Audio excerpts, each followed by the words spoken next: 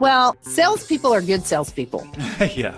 Okay? So they're hard as heck to hire. And one of the things I started to realize is how long it took me to ramp up another revenue producer. Like, how do you learn all this information in a short period of time? So about 3 years ago, I invested money in a... Again, these are really, I think, good points for anyone who's listening and trying to hire sales or trying to grow their company on the sales side. Any other suggestions here? I personally have benefited greatly from having an outside business coach. This is a decision that I made about 2.5 years. My name is Gail Davis. I am 61 years old. I am located in the heart of Dallas, Texas. I founded and run a company called GDA Speakers. We are a full-service speakers bureau, and we book speakers for large corporate events, incentive meetings, association meetings, organizations, fundraisers, anyone who is bringing in outside talent to the platform. Are you a speaker yourself? I do a little bit. I mean, I did win the 4-H speech contest in 4th grade, but I don't bill myself as a keynote speaker, but I'm always happy to get in front of a room if I have something that I can share that they're interested in. Or an awesome podcast like this, right? That's right.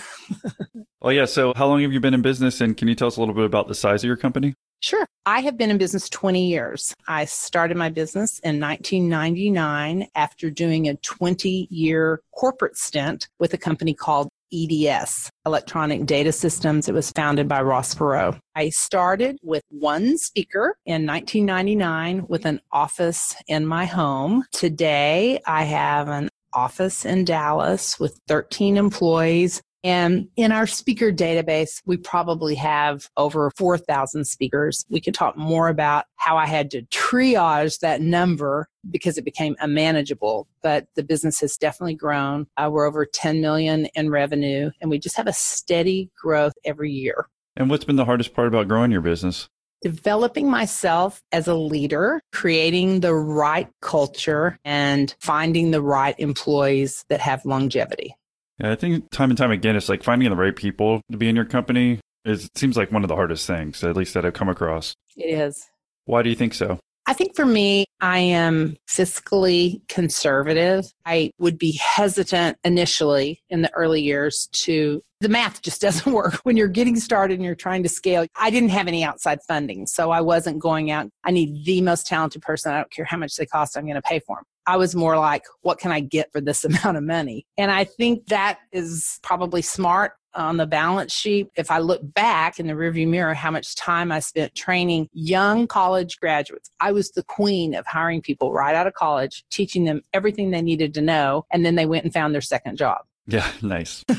Yeah, no, that's understandable. And I think that's how a lot of entrepreneurs are at first. I mean, that's how I am still today as far as trying to find the value. Like, I can't go out and hire someone for $100,000 a year to help me with marketing, right? No. I think everyone can understand that perspective. And looking back, you're like, oh, it would have been nicer. But then again, you would have learned once you have good people, now you know the value of them, right? Oh my gosh, appreciate. So one of my business coaches says that talent is someone that you hire and they leave the position better than when they found it. And I work around a lot of talent. It's just such a great feeling. And I appreciate it so much because I see the marked difference in some of the teams that I've had in the past that I was teaching everything to. Yeah, it's just like any business story that we even have on here. It's like some of the lows that you go through where maybe you're not making money for a couple of years. Mm-hmm. You're making money, then you lose a lot of money, then you make money again. It's like, okay, now I appreciate that it wasn't all easy. Right, exactly. So are you born and raised in Dallas? I am not. I am originally from Altus, Oklahoma, which is a Air Force town in the southwest corner of Oklahoma. My mother still lives there, and I still consider it home, if you will, although I've been in Dallas since 1982.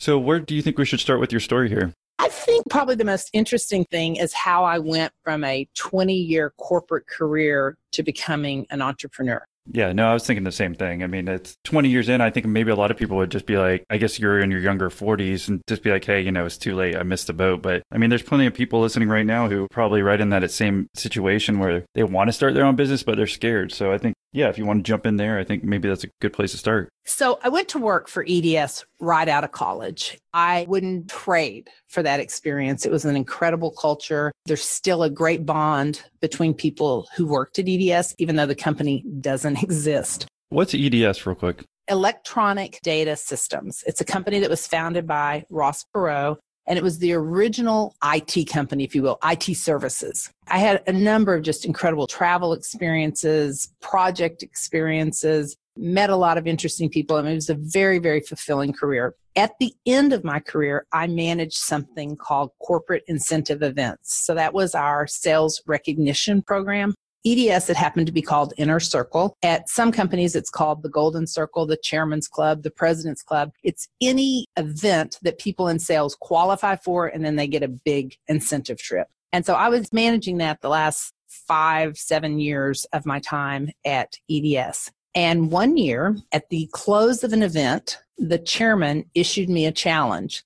He said, I want you to find a speaker that is new and different, someone that everyone would want to hear, but no one has heard, and someone who is global in their appeal. And EDS was very much the kind of environment where if someone issued you a challenge that seemed near impossible, you just rose to the occasion. So I was very much on a mission to find this next speaker. And unrelated, I was at the VHS store. So this was in 1994. I rented the movie Alive about the plane crash in the Andes Mountains. In this movie, Ethan Hawke, the actor, portrays the hero of the story, who is Nando Parrado. I don't know if you're familiar with the story, but in a nutshell, it was a Uruguayan rugby team that was flying to Chile. The pilot made a navigational error. The plane crashed. They were stranded in the Andes for 72 days. The rescue was called off. Nando, who was portrayed by Ethan Hawke, and Roberta Canessa walked out of the Andes from 15,000 feet into Chile. Took them 10 days to trek out. And in the end, there were 16 survivors. I loved the movie.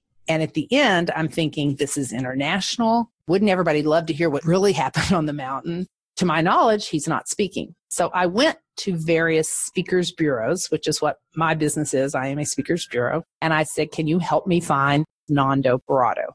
They weren't able to help me. They advised me on why this might not have been a good idea. All valid points. They said, just because a movie's been made about someone doesn't make him a great speaker. Just because someone writes a book doesn't make him a great speaker. You run the risk when someone like Ethan Hawke portrays someone, you think that's what you're going to get, but then you might get something totally different. All valid points. But I had seen the real Nando Parrado in a documentary, and I just was convicted that I was going to find him and he was going to speak at this event. It's a crazy story. I went through so many avenues because in 1994, Google did not exist. After going to the Uruguayan embassy in Washington, D.C., who wouldn't give me his number but pointed me in the right direction in Montevideo, Uruguay, and after several conversations where I spoke my broken Spanish, I eventually got Nando on the phone. And originally he told me, thank you so much for calling. I'm glad you like the story. I'm not interested in speaking. My mother died. My sister died. My 5 best friends, not interested. But I continued to pursue the idea. I continued to send him information. I finally convinced him. He spoke.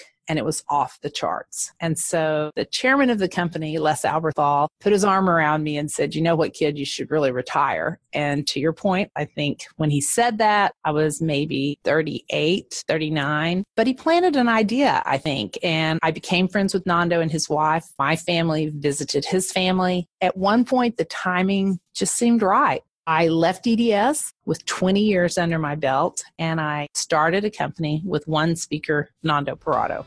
Hey guys, Rain Motti here, CEO and founder of Hawk Packaging and ZipFox.com. You can catch me on episode 145. I'm sharing the story of how I started my business with just $75, and I grew it all the way to over $1 million in revenue in just a couple years. Austin and I just had a talk, and we were discussing the same thing, how to start a business with $500 or less, the types of businesses that work best, how to do it, what resources you need to use. All of it is there. If you want to check out that episode, hop on over to the Patreon feed. You got to become a member, and then you can check it out. We'll see you there. Yeah, I thought you were going to nominate yourself there first when you were talking about all the accolades that you were looking for in your first speaker.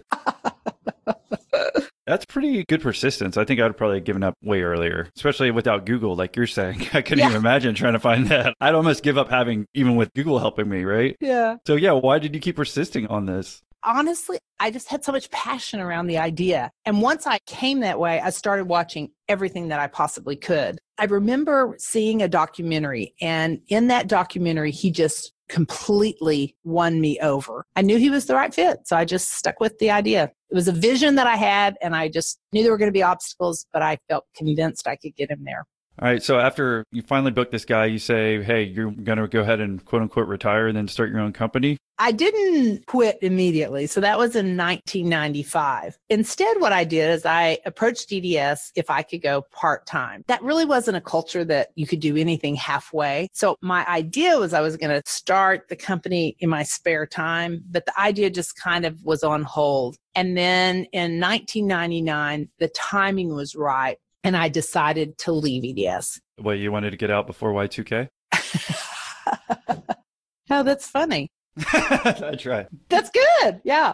No, just a lot of things had happened in terms of different leadership. And, today the company doesn't even exist. And I think one of the great things about when I did decide to leave is I have all the fond memories of EDS being the company that I remember it to be.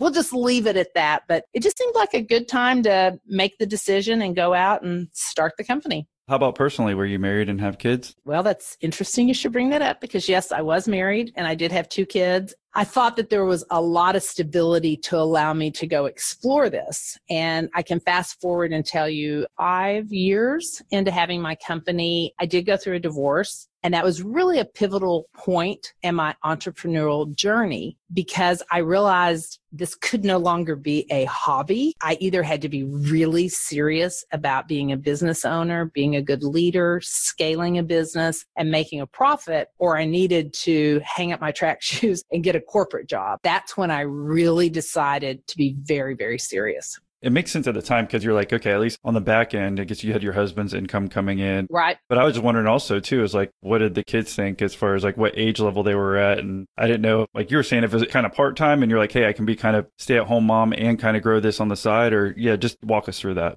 So the first year my office was in my home and I didn't work crazy hours. I mean, it was just kind of an idea with one speaker. But things started to get traction and I realized, I actually need an office. So I picked an office 1 mile from my home, 1 mile from the high school, and 1 mile from the middle school. That was a season in my life where I was able to really juggle being present at all the sporting events and the assemblies and being on the PTA and all of those things. And I think it was great for my kids because they always had part-time jobs working for me. When they got their driver's license, they stopped by and, ran to FedEx for me, carried out the trash, copied VHS tapes. I mean, whatever it was that we were doing back then. So they really grew up in the business, if you will. And then after they both graduated from college and I was no longer married and I was living in the suburbs, they're like, Mom, you should move to Dallas. You should move in a high rise. And we rebranded the company at that time because previously it was Gale, Davis and Associates.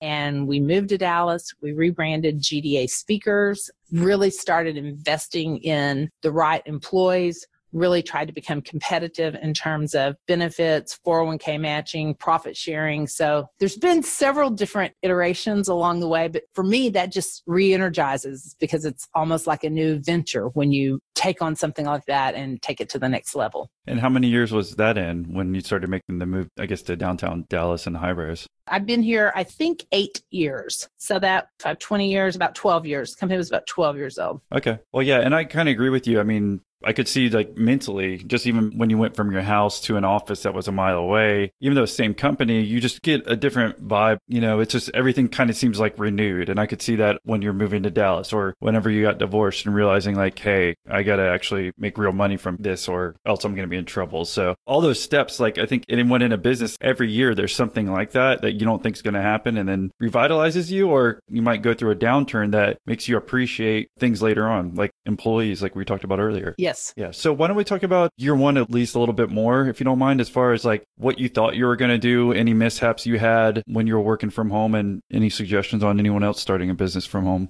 I remember the lines blur a lot. And here I was trying to be this present mom, but the office is never really closed. I remember someone telling me, you have to literally walk out of your home office and you have to turn the knob and you have to shut the door, because the tendency is that it blurs so much that you're actually working more when you actually had to get in your car and go to work. You know, I remember many days that I got my kids out the door and I would sit down and I would start working, and they would come home from school at 3:30. And I had never gotten dressed or made myself presentable just because I got sucked in, because I enjoy what I do. I know now there are so many employees, even corporate employees, that work from their home. And I'm sure everyone has lots of tips on how to prevent that from happening. But that was one of the things. And then I think moving to the office and having monthly lease payments and various expenses, it just took it to another level. I mean, I just personally took myself a little bit more seriously. That totally makes sense unless you haven't worked from home, if someone hasn't. But I think more of the workforce, I used to talk about this more in earlier episodes of this podcast, of like the difficulties of working from home. I mean, I work from home, but then even if you have your own office, like I do in my own house, it's just like I'll still blur the lines unless I have to force myself to get out. Right. I think a lot of people are going to experience this later on as more of the home office, like people are going to work from home more and more. So I think they're going to have issues like this. So I think just being mindful, like you said, of taking it to another level when you can move out of the home or do something else to not lower those expenses. But at least you were kind of positive about making sure your overhead wasn't too much, because I think that's what happens sometimes too when people get too excited when they're starting their first company. Right. Do you want to talk about any plateaus or anything else along the way as far as this journey? I don't know if we should talk about right when you started in this new office or where you want to go from here. 9/11 stands out. So I had moved over to the office. I had maybe 3 employees at the time. I actually had gone to work at maybe 8 that day. So I'm over there working away. I don't think back then, you broadcast the news. The way today, if something major happens, you just sort of know it because you're all integrated with social media and things. But I remember an employee walking in and telling me what happened. And that was a very, very interesting time, because in our industry, our contracts have something on the back called force majeure, which in a case of active terrorism or a riot or an unrest and the speaker can't get to the event, that's force majeure. That day, I actually had someone that was supposed to give a speech in St. Louis. And I remember that whole day talking with the client and it was Nando. I've just told you the Nando story. So he was in St. Louis.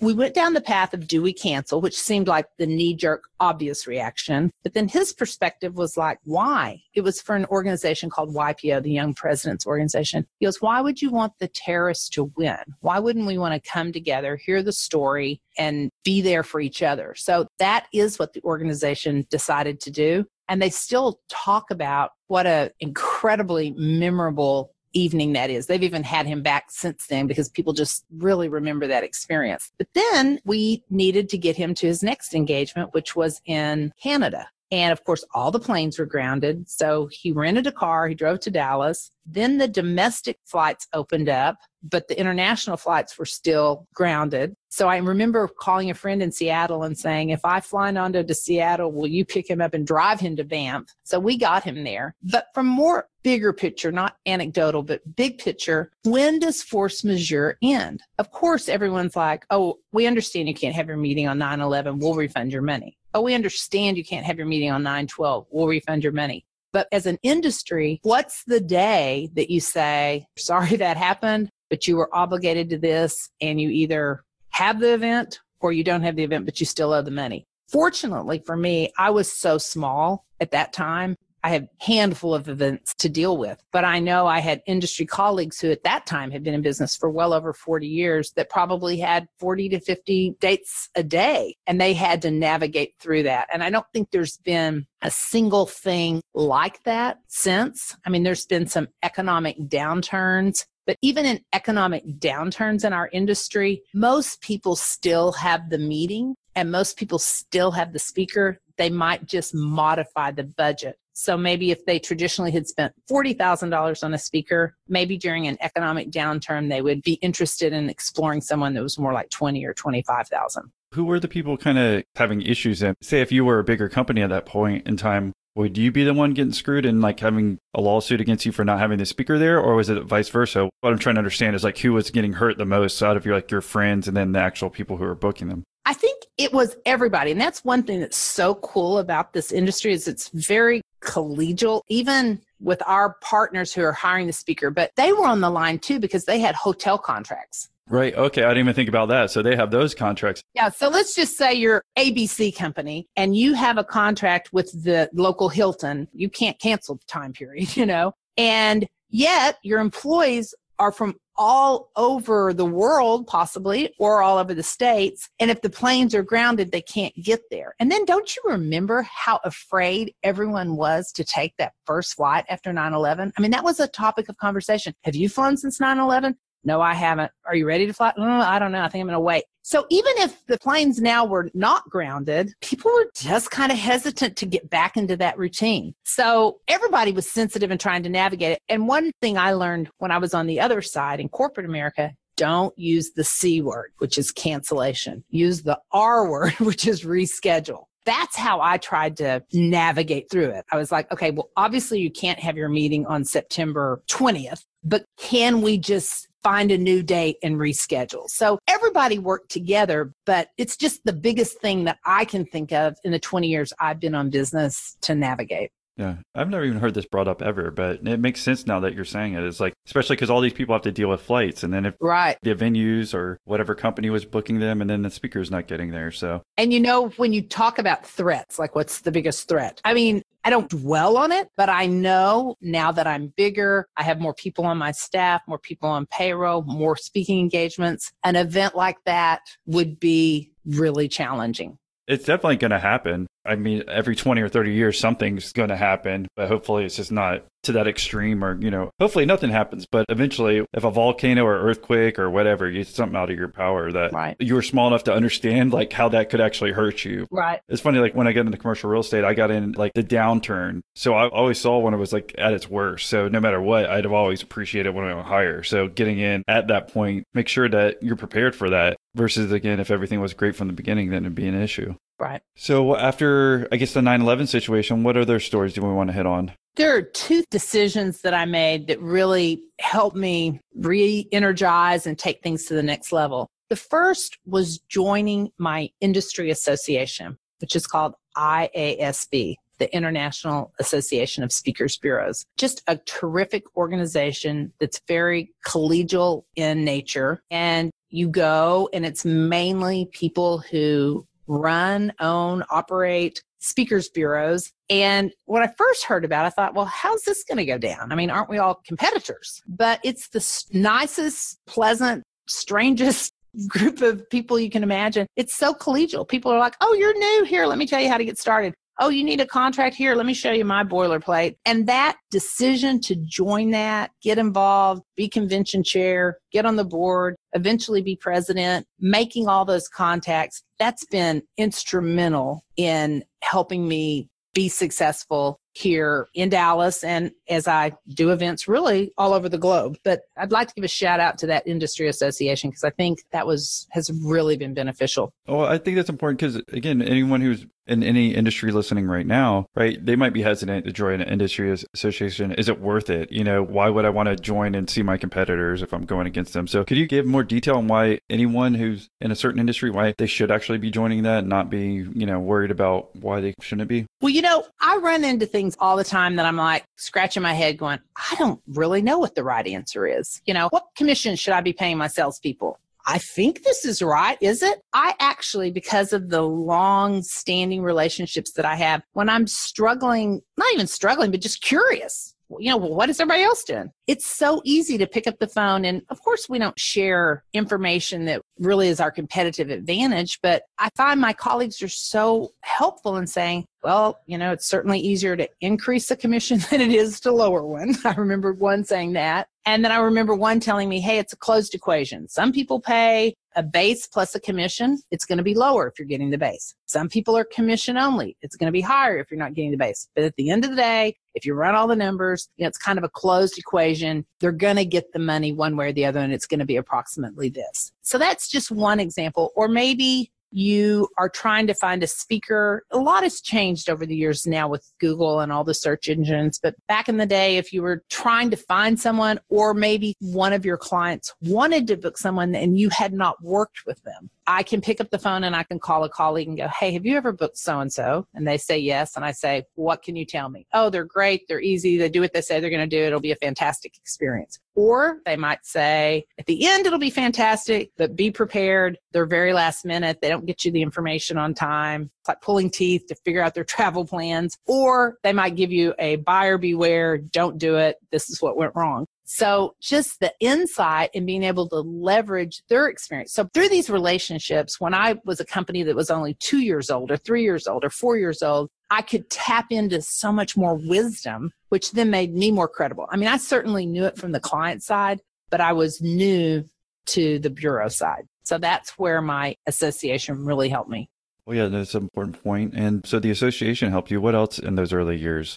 Another decision I made was to join a group called EO, the Entrepreneur Organization. It's similar to a group that actually happens to be one of my clients, YPO, the Young Presidents Organization. The difference is, other than some revenue hurdles, you have to be making a lot more money to be in YPO, but YPO can be a combination of what you might call hired guns, or someone that inherited a family business, or someone that started a business. It's kind of all of those scenarios. But EO is strictly people who founded a company, who had an idea and turned it into a business. So that has been just amazing for me to be around other like-minded entrepreneurs. Within an EO chapter, there are these smaller groups called forums. And you can almost think of the forum as your own personal board of directors. You meet monthly. You have an opportunity to present, experience, share, get feedback, take your challenges there, whether they're personal or business. And I think I've been in EO now since about 2007, I think. So it's been well over 10 years, 12. It's really been very, very helpful for me. It's something that I continue to do. Every year I think, am I getting too old to be in EO? And then I'm like, nah. I really wanted to have a small membership where I can have a community, because long term, that's going to help everybody else out more. In all honesty, I feel like you could even charge more. To be honest, I would have spent a lot more. Don't charge me more now. I'm feeling you. I would have spent a lot more. Some of these meetup groups that I go to, they charge like $50 a swing, and there's not even a lunch or anything provided. Just a one-time meetup, where this is, a monthly thing with a lot of different benefits and a lot of great connections. I mean, for someone like myself, I feel like if I met one person over the next year, it brought me a tremendous amount of value. And I think you're selling it too cheap almost. I mean, in all honesty. Mary said that she had the whole, thing that sparked this conversation is, I guess she had a marketing company on, and now they're helping her. They got her in Asbury Park Press, which is a local paper here, but she did over $15,000 in business just off of them getting her in that article. And they've also gotten her in a ton of other things. I mean, she said, listen, it was one phone call for $15 a month. It already brought me over $15,000 worth of gross return. I mean, that's just tremendous value, in my opinion. If I can even get a fraction of value like that out of any of these calls, I mean, it would be worth $100 a month to me at this point, That's funny that you bring that up, because I'm actually doing a similar thing with podcasts now, where I'm trying to put together mastermind groups for people who listen. Yes.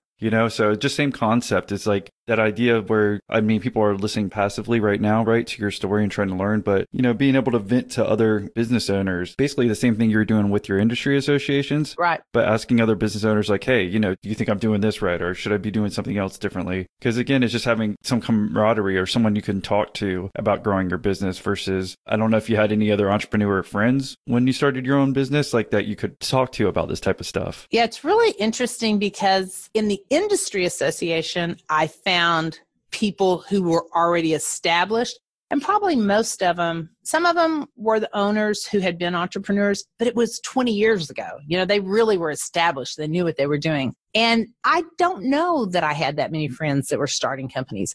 But boy, you go to an EO meeting and you're just exhausted when you leave, because there's so much energy in the room and everybody has an idea and everybody's trying to make it.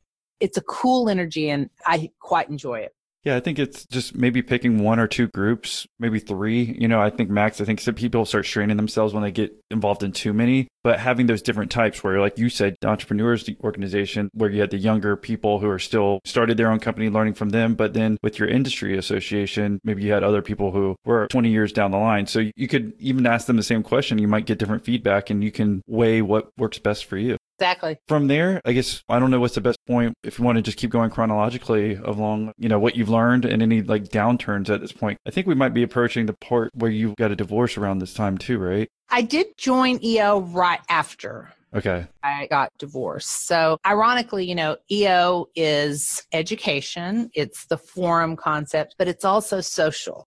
I have been married for like 17 or 18 years. And so, that was a whole new phase for me, like going to an event by myself.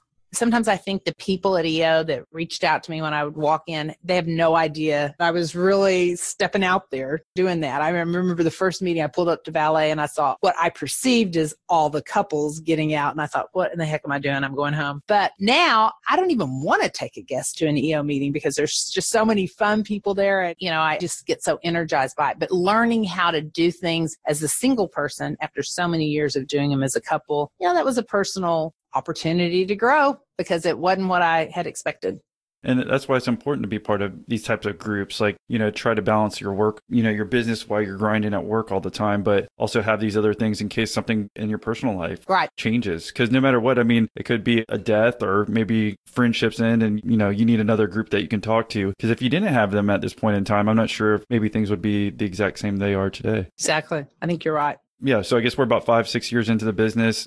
What type of revenue are you doing or like take home as far as, because again, this was an inflection point where you said, hey, if I'm going to be the sole provider of my own income, I either have to go get a real job or start making more money here. So this would have been around 2007. So I was about 2 million. And it's just kind of steady growth. I went to 3 million in revenue in 2010. And then you start to scale, in 2012, almost 5 million. Then 2015, it was like 6.8. I don't know how far this report goes. I pulled an old report off the thing. We may be well over 10 now, but I know that was kind of a big mark in my planning. And then I had this idea of like 20 million in 2020. It's probably not going to happen. It was a little ambitious, but I'll tell you a really pivotal thing that I realized is there was so much information in my head. And then I have another employee, Julie, who's been with me over 12 years. And there was so much information in her head. And one of the things I started to realize is how long it took me to ramp up another revenue producer. Like, how do you learn all this information in a short period of time? So about 3 years ago, I invested money in a custom software system. And I tried to get everything out of Julie's head and my head, all in what we call the back office. And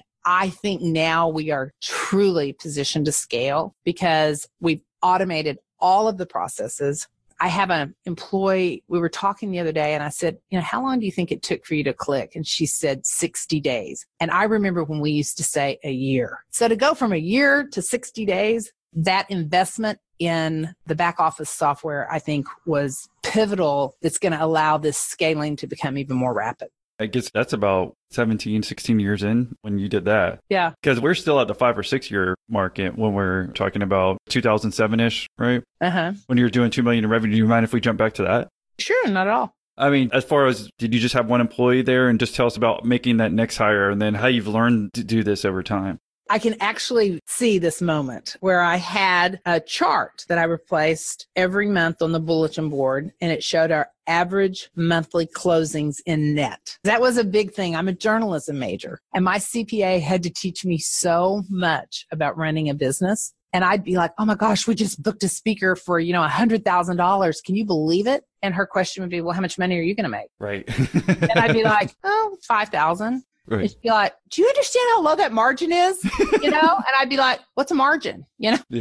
Seriously, this is embarrassing to admit today, but I'm telling you, she had to sit me down and explain the difference between gross and net. She taught me the concept of cash is king. She taught me the concept of you have to have a minimum, Gail. Like you can't afford to book the speaker for the kindergarten graduation for $500. The time and energy and effort that you're spending on booking a $500 speaker where you're making $50, it doesn't make sense. So, today we would never book anybody that we didn't make $2,500. And when we measure our results, we only talk about net. So I don't care how much gross revenue we do. That's not that impressive unless we meet our target on our net. Because I flatlined. I was like 2 million in 2006, 2007, 2.5 in 2008, back to 2 million in 2009. And I remember this day that this super smart former client had come to work for me, and this chart was on the bulletin board, and it basically showed, I'm pretty sure the number was 40,000 net a month. And she was flipping back to the previous years, and she's like, this isn't growing. What's going on here? And I was like, well, I just can't do anymore. And the minute I said it, I was like, oh, I guess I need another salesperson,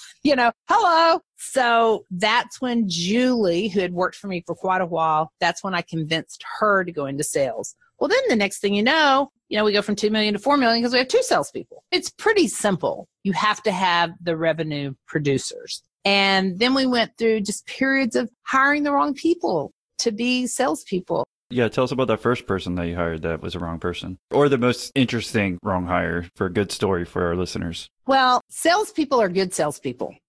Yeah.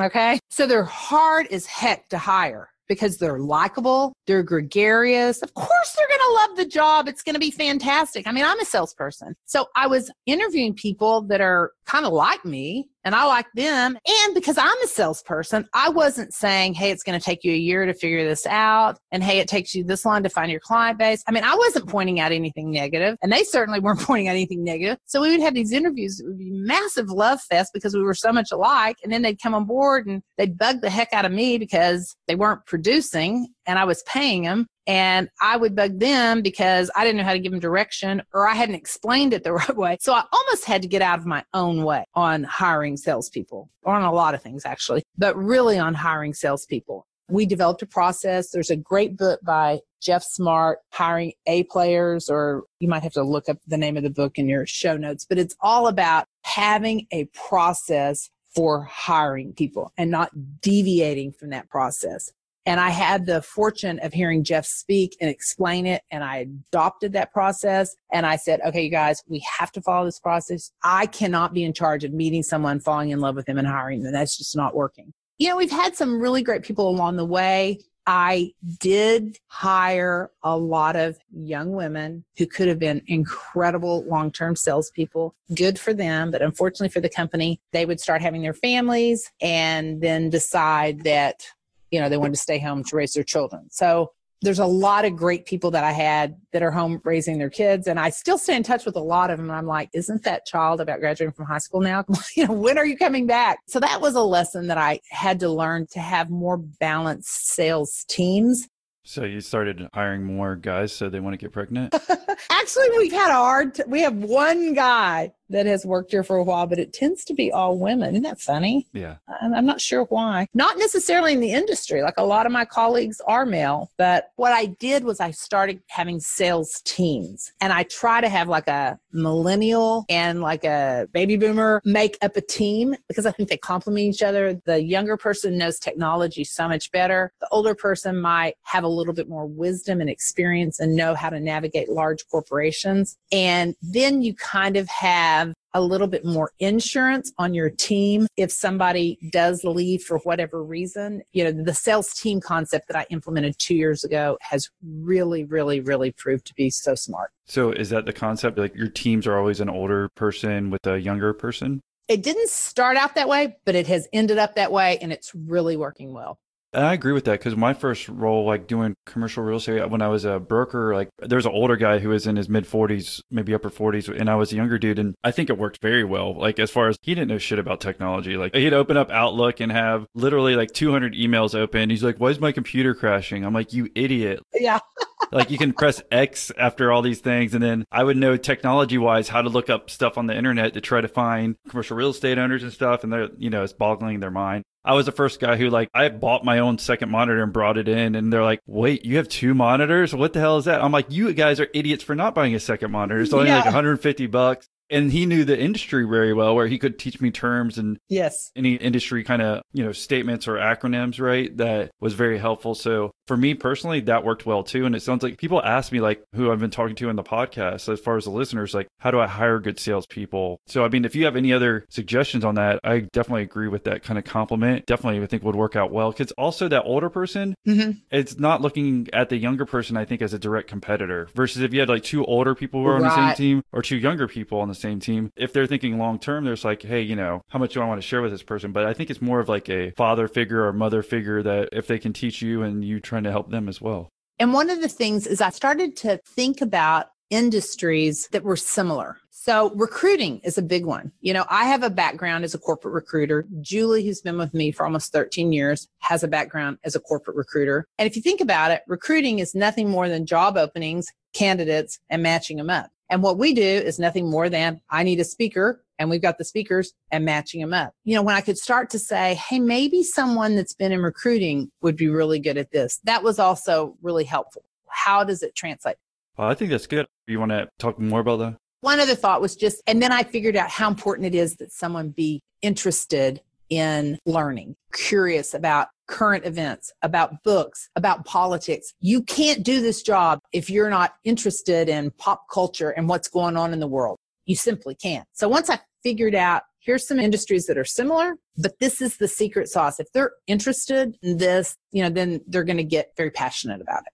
I'll put my 2 cents in here. Again, it's similar that I just hired another audio editor for the podcast, and this girl has no background in audio editing at all, but she's going to take out all the filler words and all that other stuff. That's kind of our step one process in the audio editing. But her background is bookkeeping. And I'm like, well, if you have to be precise on like debits and credits and everything, I'm like, right. Once you teach her audio, I can teach her audio editing in like an hour or two. Like it's very simple once you pick up these things because we kind of have a procedure or videos that I've made to help them with that. But I'm like, okay, even though she's a bookkeeper, like if she has make sure everything's kind of perfect, she's going to do that on the audio as well. So I hired another person to do that. But not only that, it's kind of what you were saying too, is like for me, it brought in new energy, right? Because I've had the same people. We needed another person to help us. And she's like, I really want to learn this. So like you were saying, if they want to learn, it also brings new energy into your company. Yes, totally. Again, these are really, I think, good points for anyone who's listening and trying to hire sales or trying to grow their company on the sales side. Any other suggestions here? I personally have benefited greatly from having an outside business coach. This is a decision that I made about 2.5 years ago because I was experiencing some turnover issues and I was very frustrated by that. And of course, my opinion was all the people I was hiring were screwed up.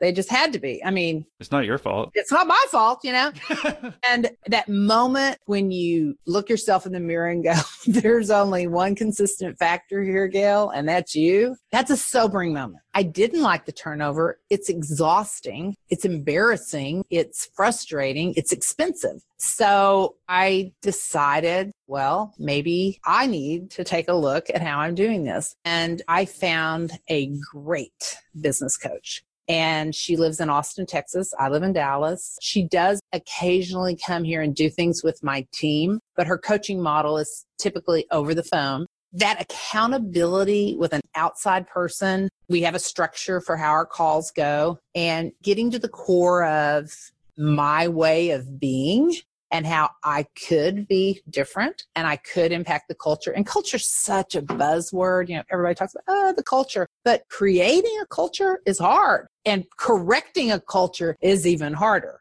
I think I had ignored it for a long time, stripped everything away, made a commitment to be the best person I could be the best leader I could be transparent, be clear. I used to be a very confusing leader because I would just say a lot of stuff that was kind of vague, and right. People would just shake their heads and act like they understood, but were frustrated, but nobody was saying they were frustrated. And when I worked with the business coach, she would say, now, could you explain that better? And I'd say something. She'd go, I still don't really understand what you're trying to say. And at first, of course I wanted to fire her because it's hard to articulate what you don't know, but she got me to see how confusing it is to work someplace where you don't fully understand. So she's helped me with my language, with my clarity. As a result, it's been a huge transformation. And, I've actually been on a kick lately where I've been calling people that used to work for me and I'll say, hey, do you have a minute? I've learned a lot. And every now and then I just think back on this thing that happened between me and you. And that was not my best. And I just wanted to call and tell you that. And it's been very rewarding to kind of own that. But it's hard when you're first starting a company. I mean, you're trying to figure out how to negotiate a commercial real estate lease like that, and you're trying to figure out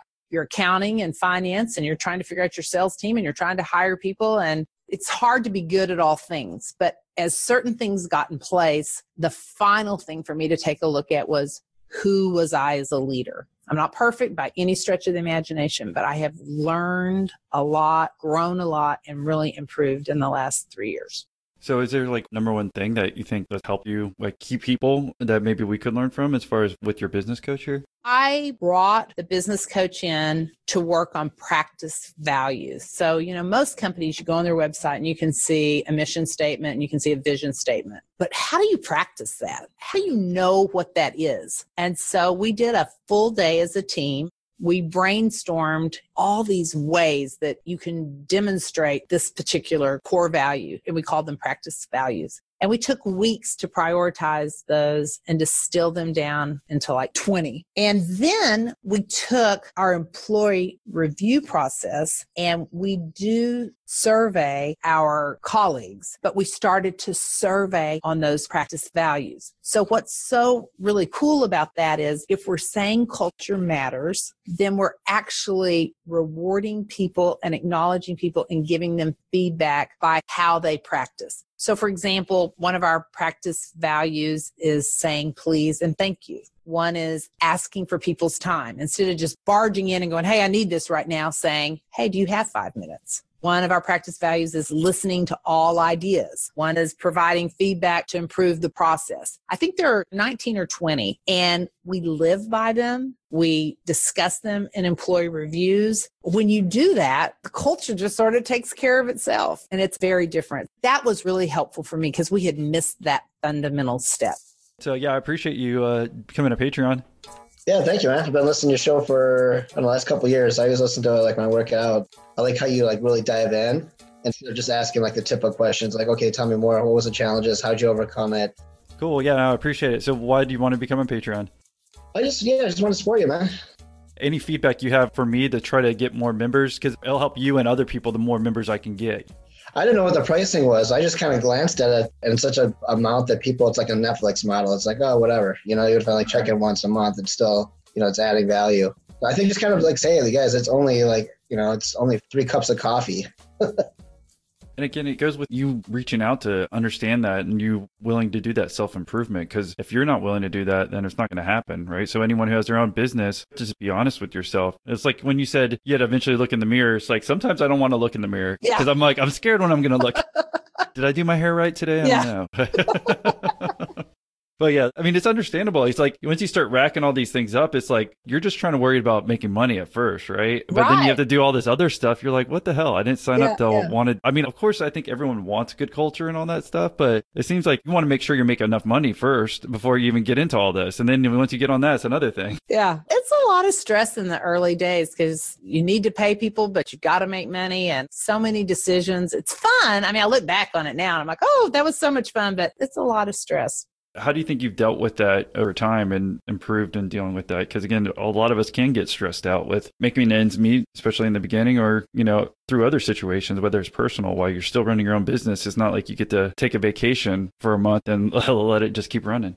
Unfortunately, I think the way I dealt with it in the beginning is I just poured myself into work. I thought it was a badge of honor to be the first one in the office, the last one to go home, to respond to an email at 10:15 at night just to show that I was on it, to show up on Saturday just to get ahead for the next week. And obviously that sent some sort of a weird message to anybody that worked for me. I mean, burnout was like, eh. It's interesting and through my business coach to learn that I can work smart and there's no badge of honor to responding to an email at 10:15 at night, even to your clients. I mean, how busy are you if you can respond to an email within 5 seconds? So to really prioritize and be fully present and work at the highest level, but also be okay to let go and let other people make decisions or to let go and take some time off. This past year, my father was in hospice for 1 year and he actually passed away on April 10th. So that one of the gifts of that experience is learning what really matters in life and making priorities to go to Oklahoma, to spend a week there each month, to letting my team handle things, sometimes a different way than I would have, but how are they ever going to learn if I don't let them? And modeling for them that I do understand family, I do understand priorities, and I'm back now and I'm fully engaged. But when one of them have that same situation, I'll be able to be much more compassionate and work with them and share with them and help them navigate those tugs, whether it's small children, aging parents, or just a big life adjustment. Well, I mean, looking back as we're kind of nearing the end of your story here, I mean, what's been the best part about making your whole business? I think the absolute pride in having an idea and seeing what it's done. I mentioned Julie, who's been with me for 13 years. She has a daughter who's an attorney. She has a son who has a master's degree. And I mean, her husband is a great provider, but I know that also the company GDA Speakers played a role in her being able to educate her children to that degree. So that's cool how far-reaching it is. I also sometimes think about all the people in the audiences every day all over the globe where we have speakers show up, and how many of them walk away with an insight, an idea, new knowledge, inspiration to change their lives. So despite some of the challenges along the way, it's a feel-good business. And I have met some incredible people. It's a very rewarding thing. And it all started with one idea and it's become this. And I love that because I know that a lot of businesses don't make it, and an even smaller percentage of female businesses make it, female owned. Right. Well, what's been the biggest venue that you've booked for one of your people? I think, what is it called? It's in San Francisco. It's a convention center. Can't think of the first name of it right now. Probably about like 25,000 or 26,000.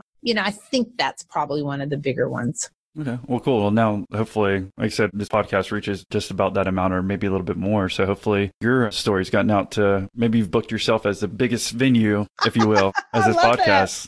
If you think about it like that. I love it. Yeah. Was there any other words of wisdom for anyone who's listening right now, as far as like along your story, kind of figuring out what worked and what didn't? They could be starting off, or they could be at the same point in your life when you decided, hey, you're about to turn 40. Why don't I just start a new company? I can still do it. I think to be open, I think there's a common thread there. I was open to the idea that I could find Nando Parado. I was open to the idea that I could reinvent myself after 20 years in corporate America. When I realized that I was the root of the turnover issue at my company, I was open to the idea that I could go to a coach and I could get better. Earlier this year, I lost 50 pounds, and I was open to the idea that, okay, I could learn a new way of eating and I could lose the weight. And I think just that openness, it just makes the future so exciting because there's so many possibilities when your starting point is being open. Thank you for being open with us on this interview. If anyone wanted to say thank you for doing the interview, what's the best way for them to reach you? Our website is gdaspeakers.com, and I am Gail, Gail, at gdaspeakers.com.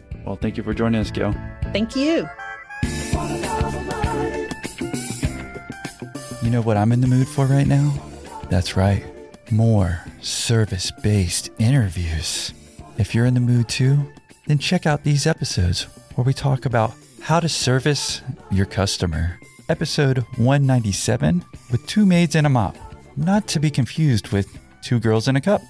Episode 89 with the author incubator, that's a fan favorite. Or episode 140 with barbecue smokehouse. And if we've already filled your passion bucket with plenty of episodes, well, why don't you join us on a group call and meet some of our guests? All you have to do is become a Patreon member. I lead the calls and you get to ask the questions. So join us.